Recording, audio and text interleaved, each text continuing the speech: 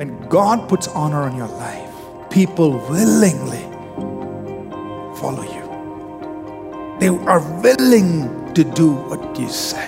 So this charisma that we're talking about, that comes from God, the honor that comes from God, is very powerful. It's very important. Because when you have charisma that's given to you by God, people give you access into their lives. People are giving you their respect to the point where people are willing to let you influence their choices and decisions. It's an awesome place to be, but it's also a very dangerous place.